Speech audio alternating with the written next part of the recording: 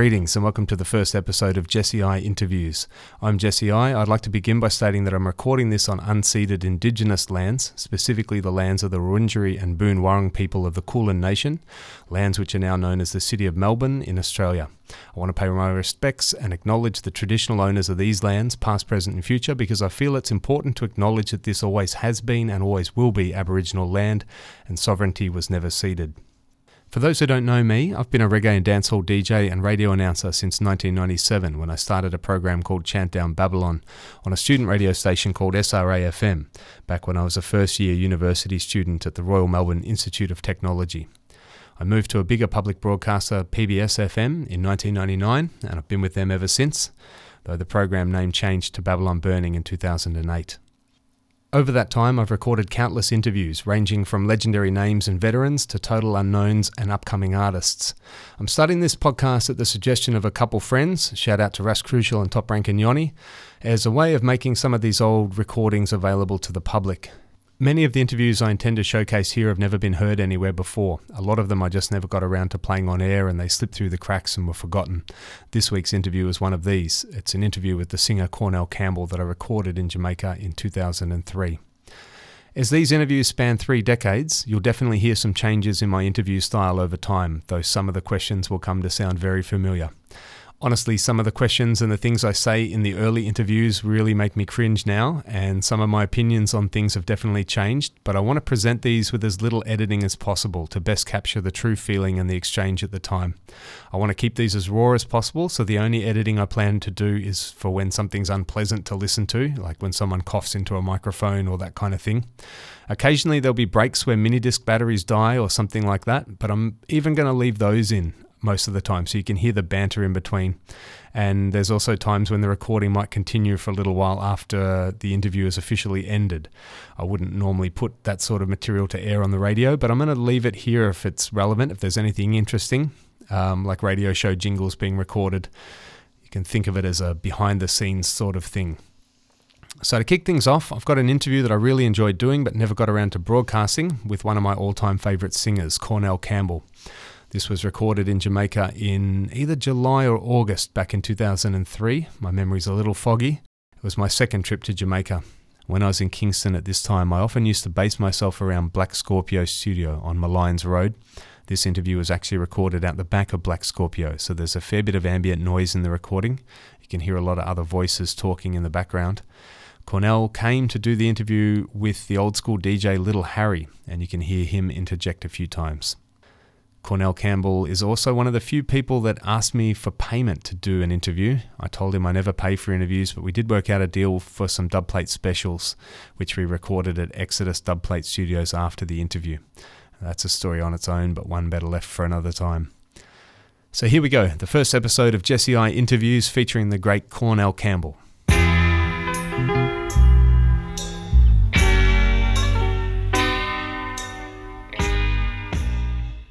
Well, I always like to start my interviews at the beginning to see where an artist has come from. So if we can ask you a little bit, like, where you were born, what life was like for you growing up as a youth. Well, I was born in Jonestown in Kingston, St. Andrew. Right. And from there, I went to Lake Waterhouse. That's Kingston 11. At the tender age of 11 years of age, I started out first recording, which I was inspired by a lot of foreign singers in those early days. Yeah. Particularly like Nat King Cole, Johnny Mattis, the whole works, Asian times. Yeah. And a friend of mine named Kenneth Samuels intrigued me about recording business, because in those days it was one-track recording. When I make a mistake, you have to go over it again. Right. And we had backup musicians like Dan Drummond, Lloyd Nibs, Roland Alfonso, Tammy McCook, etc. Some old-time guys. In my times, can't never really come in yet. But you had rhythm and blues. Yep. And from rhythm and blues to till the ska was invented, Yep. Because by, exploiting the rhythm and blues and going around and we buck up on the ska. Yep. 1956, I did my first ska recording for Sir Cox and Downbeat. Right. So you were recording as early as 11 years old. Was that your first recording? Yeah, yes. It was called My Treasure. Right. And you were 11 years old? Yes, a little boy. All right. I did several other songs for Sir Cox's Downbeat. But in those days, financial thing wasn't up to standard, you know. Right. Producers never really pay your money, big time money, because the business never really mobilized yet neither. Right. It wasn't really upfront like international business. Yep. And I went to other producers such as Treasure Isle, Yeah. where I formed a group named Sensations. Me, Jim Riley, a brother named Diego, and Buster Riley. His brother now is the owner of Techniques Recording. Right. That's right. Is that Winston? Right? Winston Riley, of course. So we did several hits again from there. Sensation, then I moved on to Harry Moody, which I formed a group named Sensation, the Eternals. Right. Fine. And I went to Sir Cox's Downbeat again with the group, and I did a fabulous record named Stars, Yeah. right? Yep. BW, Queen of the Minstrel, and several other hits with the Eternals. Then I went solo for Bunny Lee. Right. And well, I did several hits like The Gargan, Duke of Earl, Natty Jordan, Greenwich Farm, you know them. Yeah. Rope writing. So this would be in the 70s now? Is this Yeah, the that's early right, from 70s? 71, 72, Yep. but 75 I really break out internationally. Big time. Right. Well, just going back a little bit to when you did that first recording at the age of 11. How did you actually come? Like, what led you to singing? Okay, How does an 11-year-old boy go and record a well, tune? I was in school, Yep. and I used to listen to other guys, as I tell you before, and I have this beautiful voice. I used to go to church. As a tender age of 11, as I said before, they put me in the church choir, which it was illegal because I was too young to go on a church choir, but they stayed because through the melodic voice. Yeah. Well, as I said, my friend named Kenneth Savels, he was intrigued, you know, he have a lot of confidence in me. I didn't have so much confidence in myself as a little boy, but he believed that I was great. And he put me among greatest guys who feel said that I was greater than them when I think I wasn't great like them. That was my imagination. But he was the one who, both of us write this song together named My Treasure. I will write another song named Old King Cole, which, like you said, Old King Cole was a merry old soul, and a merry old soul was he. It was a nursery rhyme. Yeah. And then when I wrote the song together, we went to Sir Cox's Downbeat. We went for audition. In those days, when I go for audition now, you had a piano. This guy named Ersang, he did the workshop, he played the piano. Right. So you have to form a queue. And Sir Cox's Downbeat, you in the background, and listen to the workshop, who can record for the next Yep. recording session. So I sang my song. At that time, you had some great singers like the Blue Busters, you have Clancy Eccles, you have the Charmers, you have Alton Helisande. You have Alton and Hedy. He wasn't solo artist at that time. Right. Okay. And you have Lassell Perkins and Dimple, the Moonlighters again. Who was it again? You have a lot of guys who I can't remember some of them names right now. Owen Gray. Yeah. Yeah, but there wasn't much singers in those times. Right. Other singers that you see now, they just come on after. Yeah. Such like Ken Booth and the Metals, they came a little bit after me. Right. Okay. Right? Yeah, and even Derek Morgan came after me. Right. Jimmy Cliff. Because I came at a time when Ska never even come in. I came when we have this rhythm and blues thing. Right. It was the boogie and the piano, like you play the riff. You know? Yeah. It was sort of foreign thing. But we bring it down to our Jamaican culture. Yeah. And as I said, exploit it. Right. And then till we book up on something interesting that could, say socialize itself in reggae with the Jamaican society. Yeah. And from there on the Ska, which was the original Jamaican. From there, so it come off the Mento and them old calypso and stuff, you know, Yeah. until the reggae came. Well, the reggae is the most outstanding beat that is still in existence, even though but nobody surpassed the reggae beat. Like to say, because in the previous days ago, we used to invent beats. You know. Yeah. You have a lot of beats, but the reggae, nobody invent beyond the reggae beat. No. It is still dominant, Yeah. predominant. So but we're still working on other things to come in the future. Right. Yeah. So what was it like for you as a singer? Is it changed from the R&B to ska to rocksteady and all those changes as a singer? What was it like adapting to the different rhythms and as the music changed? Well, it never really changed to me. You know. I was a versatile character. Yeah. A guy who is an inborn thing. It's not really adapted thing. Like I just a sing because I fall in a pattern or a trend. Yeah. It is something natural. Like I'm versatile. I can sing any type of song in the world. You understand me? If I go to Japan and I hear a beat, I can still go on it. Yeah. Maybe I don't know the language, but I can apply my own Jamaican culture. Right. And it still come out good. I was in Germany recently, and they played an African German beat, and I did a song named King and My Empire.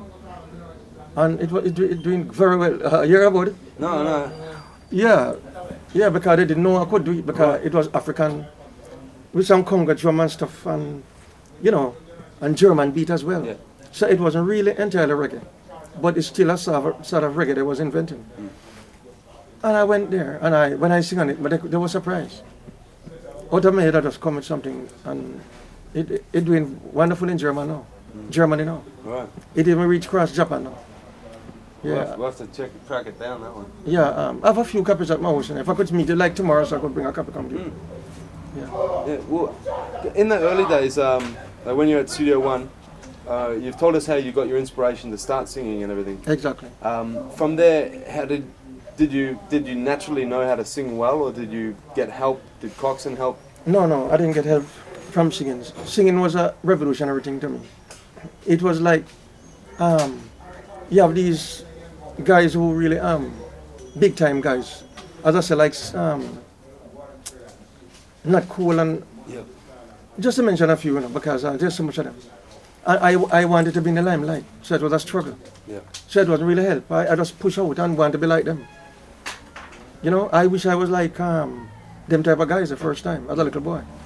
So I tried to be like them. I just sing like Elvis Presley, all of them. And but the only difference, I never like to walk in other people's shadows. I always want to be original. Yeah. Even if I want to be like them, I don't really mean like singing like them. Yeah. I mean like doing my own thing, and the world recognize me. Yeah. And it was just like that. But it's not really help I get from nobody to really tell me how to sing and all of that. Right. Because I could sing already, Yeah. Yeah. Right. When you got to Bunny Lee's studio, how old were you by that stage? I don't remember recall the specific age, but Bunny Lee was another scenario. Because when I met Bunny Lee, I had a band named I used to play in bands, when I dropped singing completely. And I took up guitar professionally. I used to just play guitar and back up a lot of recording artists like Derek Morgan, Johnny Clark, Ori Sandy, Okay. etc. Just playing guitar, toots and the metal, them on stage, and not singing, right? Right. So that's why I met Bunny Lee, because I had this band, Robert Shakespeare used to play in my band. He's great now. And Carly from Bob Marley, who was a drummer. Yeah. He died now. He was, they was in, band that I had. Several other guys passed through. Alright, sorry about that. Okay, no It's problem. back in business. Right, yeah, so we're just talking about Bunny Lee's studio and Oh, he was asking, about the band Aggravated. yes, it belongs to Bunny Lee. Right. Yeah, of course, yeah. Okay. So was it at Bunny Lee that you did a series of tunes talking about the Gorgon? Yeah. Can you explain those tunes for people in Australia that might not know the term the Gorgon? What exactly you mean by that? The mighty conquering Gorgon. Well, the Gorgon, it came at a time when Bunny Lee gave me a song to sing named None Shall Escape the Judgment. Right. But Bunny Lee owed me some money and I never turned up at the recording, so Uh-huh. Johnny Clark was hanging around. And he said to me, I turned him down on several recordings, I never turned up. Right. So Johnny Clark wasn't really into a great singer at that time. And Bunny Lee said, to Bunny Lee, since Carney not here, he would have done the song. But Bunny Lee said to him, no, but I don't think you can manage them song. But they work it out and him said, all right, yeah man, and Bunny Lee give him a try. None Shall Escape the Judgment. Yeah. So Johnny Clark sang it. And it became a hit. When he sang it, so I came back to Bunny Lee, talking about and Bunny Lee said to me, you see, if you sing the song, None Shall Escape the Judgment, you see what to gone big, kind Johnny Clark sing it and Johnny Clark bust and gone. Jamaican terminology. Yeah. So anyway, I came with other recording as well, like Natty Dread Greenwich Farm. The reason for those things was because when Johnny Clark came with None Shall Escape with Judgment, he became like a rival, you know, we started to have rivalry between both of us. Like who can sing the best songs or so what have you. Yeah, and you were both working for Bunny Lee at the time. Of course. So when he came with that, no, I came with Gun Court Law, after the same rhythm. Like, none shall escape the gun court in this time. See? And when I did that now, Johnny Clark come with another tune like, move out of Babylon, Rastaman. You know? Yep. So I said, but you can't sing, man. And me come with, well, I went to a dance. I said, well, I went to a dance in a Greenwich Farm. King Tubby's and the Dread was there. Right? Yeah. And Johnny Clark come with, Jaja in there. And me go home and me write another song now. I say, all right, you see, all when I go on, I made a gargan and the whole of dance, you know. Because you can't touch me, you know. So me just come with a big tune and say, I'm the gargan in a this year dance. But when I say I'm the gargan, I mean not them me talking. You know. It was a sort of rivalry thing. Yeah. But you want to know them, you're the king of the world thing. You're the gargan, them can't get you out. So I say, coming from the north with my face to the south, I'm quite sure I can knock you out, I'm the gargan. In a this year dance, I'm the gargan. You dig me? Yeah. It was something like that. Yeah. And we went on, you know, doing rivalry against each other all the time, singing against one another and stuff like that. Yeah. I came with, you know, several hit records. Can't remember some of them now. Yeah. Wicked. The other tunes that I want to ask you about is you did a series of tunes, well, Queen of the Minstrels, Yeah. and The Minstrel as well, a similar tune, but sort of slower. Was that Curtis Mayfield? No. Based on? No. It was originally written by song? me. Stars Yeah. was written by me. The one, why when the stars stop shine? I wrote it. Right. I get inspiration for those songs. Well, Johnny Nash came with a tune named Move and Groove. Right. And it impressed me very, very much. I used to sing it in my band, you know. And when I sing it, it sounds just like Johnny Nash. And I used to get a lot of applaud, burn down the place with them soul tune. But Johnny Nash impressed me at that particular time with Move and Groove. I wanted something similar, like to go on the same side of flow. So this group named Eternals, Yeah. and I sat down with my guitar and I bang and I said, because those type of singing was taking on, you know. So I'm going to say, why when the stars stop shining, it brings dark cloud. It was at night, you know. Right. And I sit down and you have a train line and the stars, and everything, I'm a box guitar, I'm just all right. Why when the stars stop shining? I never really completed the same night. But I get idea and write it down, and then I come back and what don't sound good to me, I take it out and put in until I get it perfect. Yeah. And same thing with Queen of the Minstrel. Yeah. It was written by me. And one at the asked a while ago, which was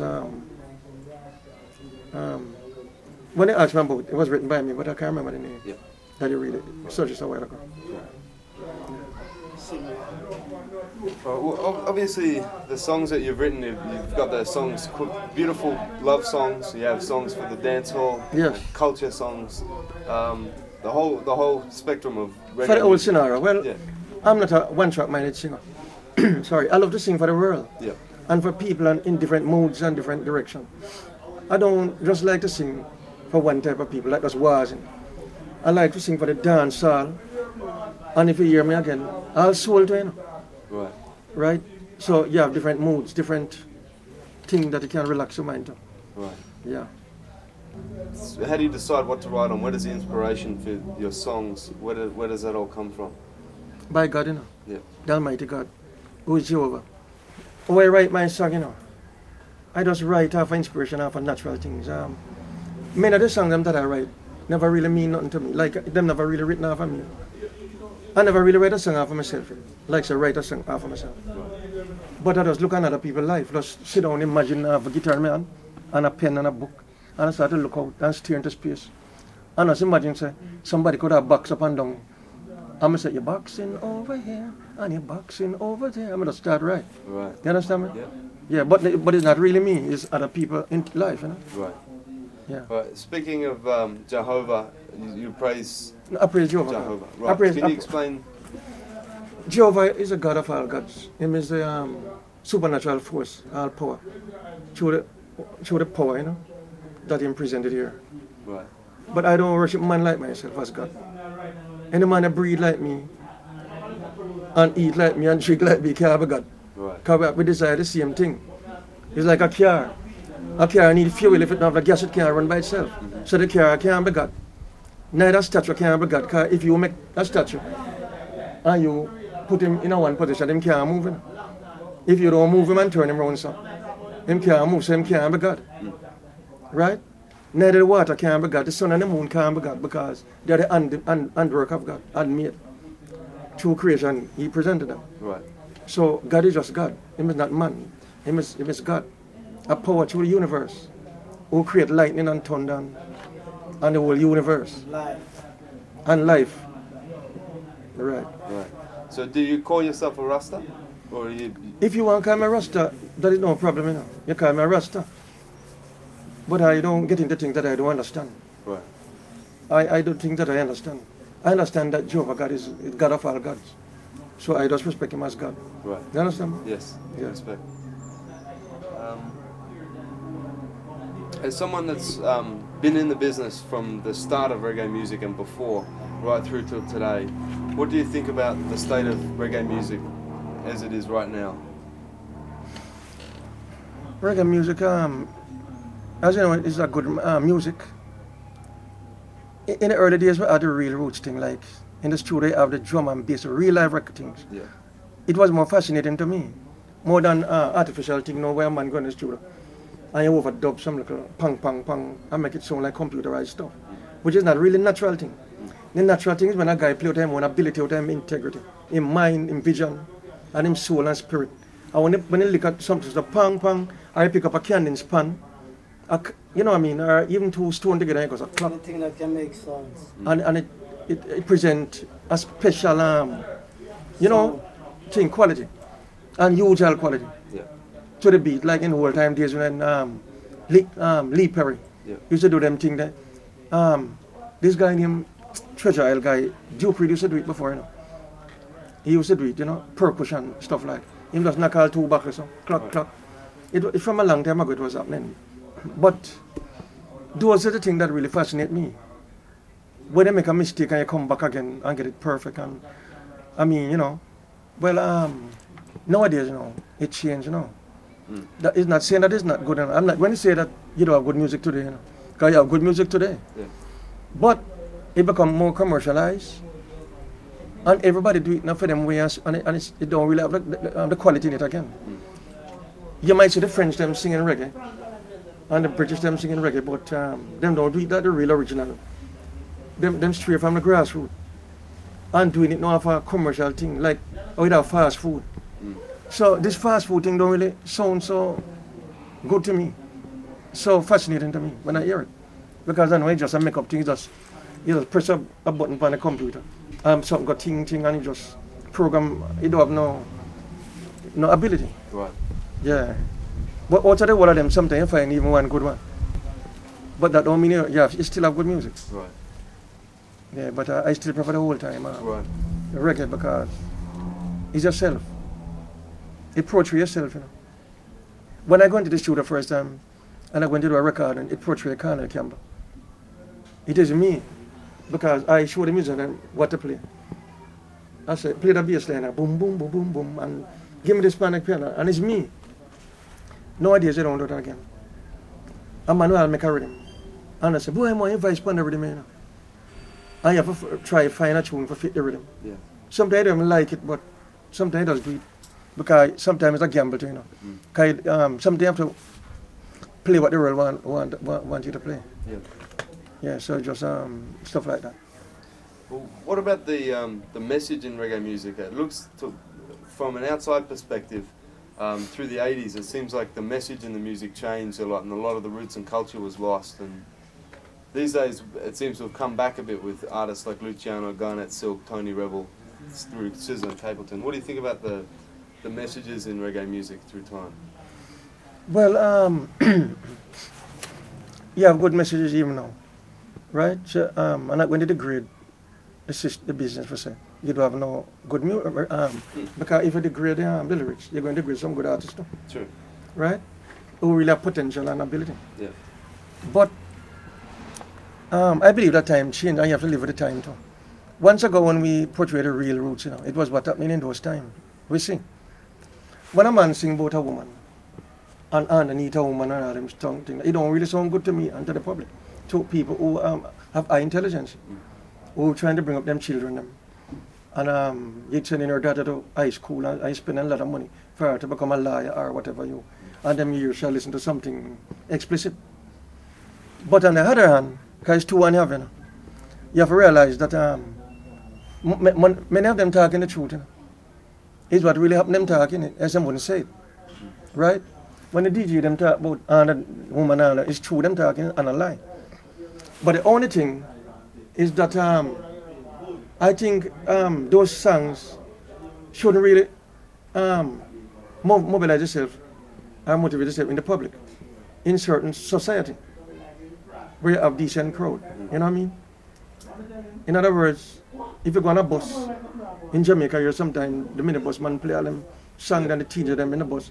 That is I'm totally against those things. Right. But if a man in a bedroom or a certain place and want to play those songs, oh no big deal, it's not bad. Because privacy. Yeah. But not to be in the open public like that. A man, I play a big set over here, so some church people live us and some decent people live us. I'm blasted up loud. And I'm singing about, you know what I'm talking about? Yeah. So. Yeah. But what I'm singing is true. Yeah. Looking back over your career, are there any tunes that you're particularly proud of from your catalogue? I know it's a hard task. It's a hard task. Because some song that I just do a simple song, they will recognize them as big song. And I have to listen them back again. I said, was I really doing this? And some of them that I work hard on, them never really come out to be excellent. When I say never come out to be excellent, them excellent to me, but sometimes a person will give a deaf ears. And some of them, and some, you just go around. Yeah. But I try to do the best I can. Yeah. What I do all the time, I do the best thing I can do. I don't do nothing and do it halfway.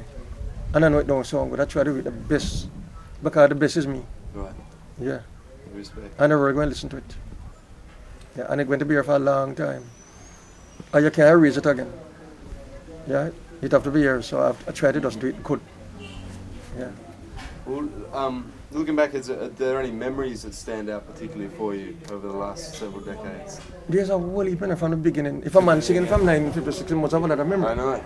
But a lot of memory can all on this tape right now. Sure. You know, it would have to be another session. Yeah. Because there's so much dropouts. Like fellow musician colleagues who even Bob Marley was a good friend of mine. In the old days when Bob Marley, my sister used to sing with them as I swore it, with Rita Marley and stuff. And why I said Bob, because Bob used to quarrel over religion sometimes. Right. But the reason why I quarrel over religion, because like Bob would have said to me, he said, the wages of sin is death. So when a man see him dead, same time. Bob used to believe that when a man die, like if a man die right now, right? Suppose can't eat down a man or anything. Bob Marley believes that sin the man sin, why can't lick him down? Right. If the man never sinned none at all, he can't knock him down. And I said to Bob Marley, said, nah man. When God said the wages of sin is death, he never means you're dead same time. But we first parents them in ancestral time, ancient time, who them term as Adam and Eve then, right? Yeah. As a figure of speech. The first other people them that was here, when them disobey God take away things from them. Like short them days them don't live again for see eternal life. And him said the wages of sin is death, that means that I'm going to die, them not going to live again forever. But that don't necessarily mean they're going to kill at the same time. Yeah. But you're dying because you're getting old. True. And there's lots of process. You natural causes of death, all kind of death, but you die with sickness, well. But Bob never want to believe those things. So I have a look at being a quarreling. But he was one of the great guys who me believe. Me and quarreling would agree, but we never really keep malice. If me and Bob quarrel right now, if me walk down the road, him say, "What am Colonel?" And I'm say, "Heal up, Bob," and I say, "We move." When I really keep malice and stuff like that. But when I came with the Gargan, Bob Marley never bust that time, right? And Bob, hear that, him listen to Gargan. And then I came with the Guinea Gag. For Bonnie, I tune him, if you want to be on the right track, don't fight against the Guinea Gag. And Bob listened to him. And then Bob write a tune in Rat Race. But he was talking to me specifically when him say, some a Gargan, some a Guinea Gag, in this a rat race. So me, my Bonnie Lee said to me, say, why make Bob Marley sing against him, about the Gargan and them thing? Hands him back. But me never know some Bob Marley was going boss, you know. So me say, no man, I'm not answer them singer there, you know, because I feel too important. And when I went to England in 1975, Bob Marley come with Catch a Fire album and bus. And it's too late for answer him back, I'm never bother answer him back again. But it's come with several Gargan, like the Gargan, the Ruler, etc., etc., a whole heap of Gargan. Yeah, until Ninja Man take it over now and say, my Gargan. Yeah. Yeah, but him don't really know the original Gargan. That's it. Yeah, because I'm the original Gargan. Yeah. They might just come up Gargan, you know, but I say them a Gargan. Yeah. But I just load them. Respect. Yeah. Well, are there any other artists in the industry that you particularly respect? Yes, man. You have some decent artists who really lift up the banner. Yeah. But I can't remember them now but you have guys like Ken Booth, who's a real, you know, Yeah. and various other artists. Yeah. What big man, them sing good culture music, them not immoral. And them struggle with the reggae business to keep it up to standard, like myself. Some of them carry it down. Why with hustling and deprivation? Them carry it down, you know. I make it look cheap. Yeah, but we don't do that. We have to keep it up. Yeah. So what have you been working on lately? We got a tune just recently on the Free Willy label with Beanie Man and a Big Herb tune. Oh, you know about that? Yeah, Big Herb tune. You playing up there? Yeah, in Australia. Okay, that's great because We only just got it before we left, so we didn't have time to play it long. But that song you come about now. I get it every day. Yeah, Bonnie Lee. No, not Bonnie Lee. Arthur Whale. sorry. Arthur Whale was a producer, and he sent somebody to call me to do a recording for him. So when I went to the studio, I write a love song, and the engineer said to me, "Say, Colonel, you see the rhythm? Don't sing a love song on the rhythm now. You know, it's too tame. More I sing something different." So I wrote a song about the economy, right? And it sounded good. But Beanie Man and Jano, no. Me and Jano moved at Virgin, right? So Jano was there. And Jano and Beanie Man came in and Beanie Man said, when Beanie Man was listening to it, him said, why not sing something different and make the whole of it a combination? The three of us, because Jano was there. And I said, yeah man. So I give them my song for make them hear it and come in with a different part for themselves. But when Beanie Man see the lyrics, him say, Colonel, nobody sing this man. Sing something about even sing something immoral. But man I call the name over the over this nobody something immoral himself. Yeah. Explicit.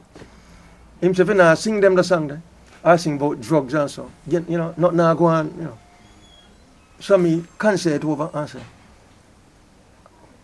alright, I can see what can I work in. So me take back the paper from them. I mean, me never have nothing for sing now, you know. So John will try to find the lyrics now.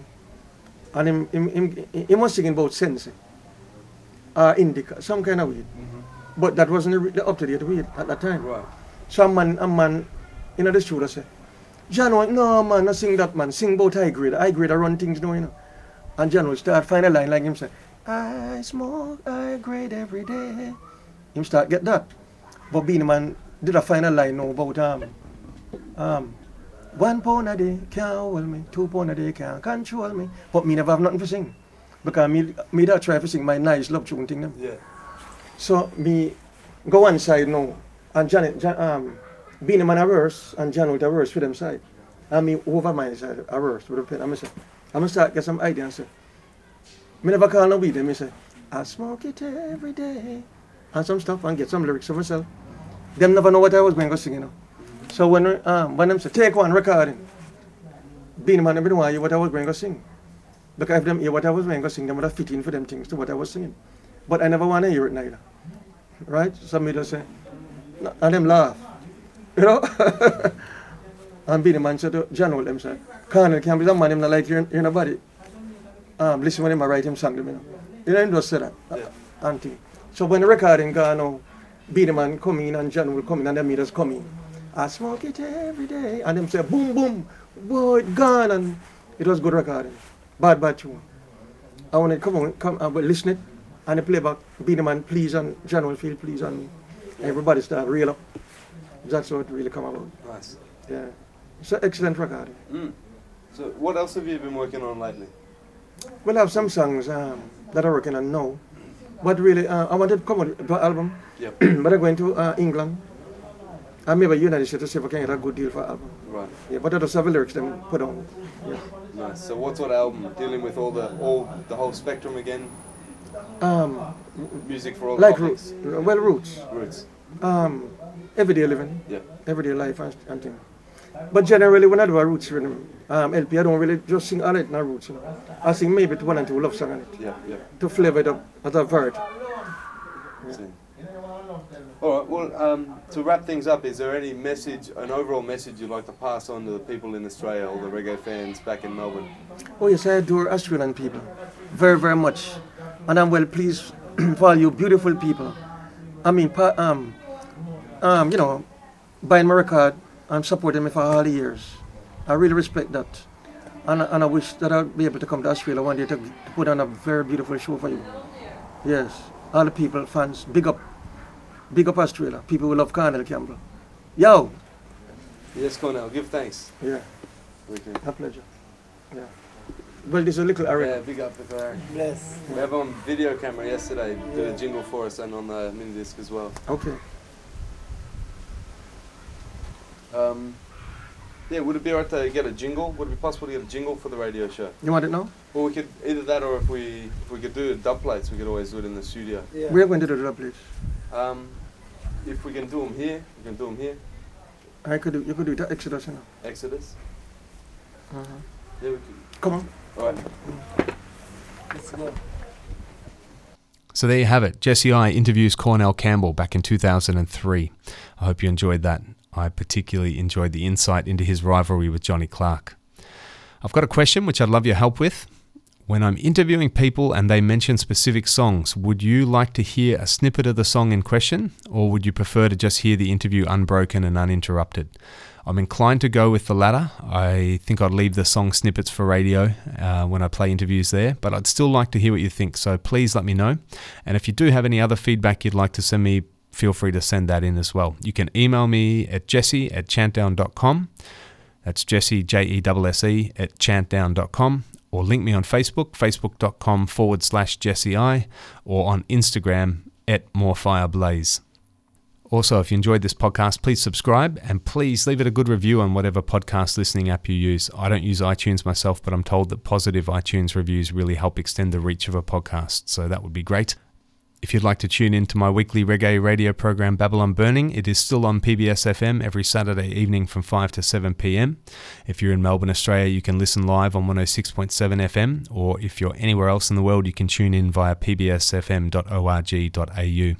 Normally it's vintage music in the first hour and new music in the second. If you can't tune in to listen live, there's an archive of the last 6 months of programs there you can listen back to at any time. You can also see playlists of the show dating back to 1997 on my website, which is chantdown.com. Please listen again next week as I bring you another interview from 2003, this time with the legendary Rasta DJ Big Youth. That's it for this week. Give thanks, Isaac every time. As I lift my sails, from whence cometh my health is coming from the Almighty Jah. Who bless Ras Crucial with a spiritual fire for burn out some selector boy, dirty island powder and John, some of them in the Jordan River, Hill King Selassie, the true life giver. Big up original Jesse I and all of the Melbourne crew, Australia, straight from out of Jamaica, St. Chant them down sound. Cornell Campbell, Lick Clarisse, on down now. Original. What cha cha cha cha. Chant down sound. I Cornell Campbell say so. Lord, Lord, Lord. What ta ta ta ta ta. We mash you down. We mash you down. Chant down sound. Yeah, yeah, yeah. You come with your doubts, but remember, chant down sound. We mash you down. Yeah. We mash you down. Yeah.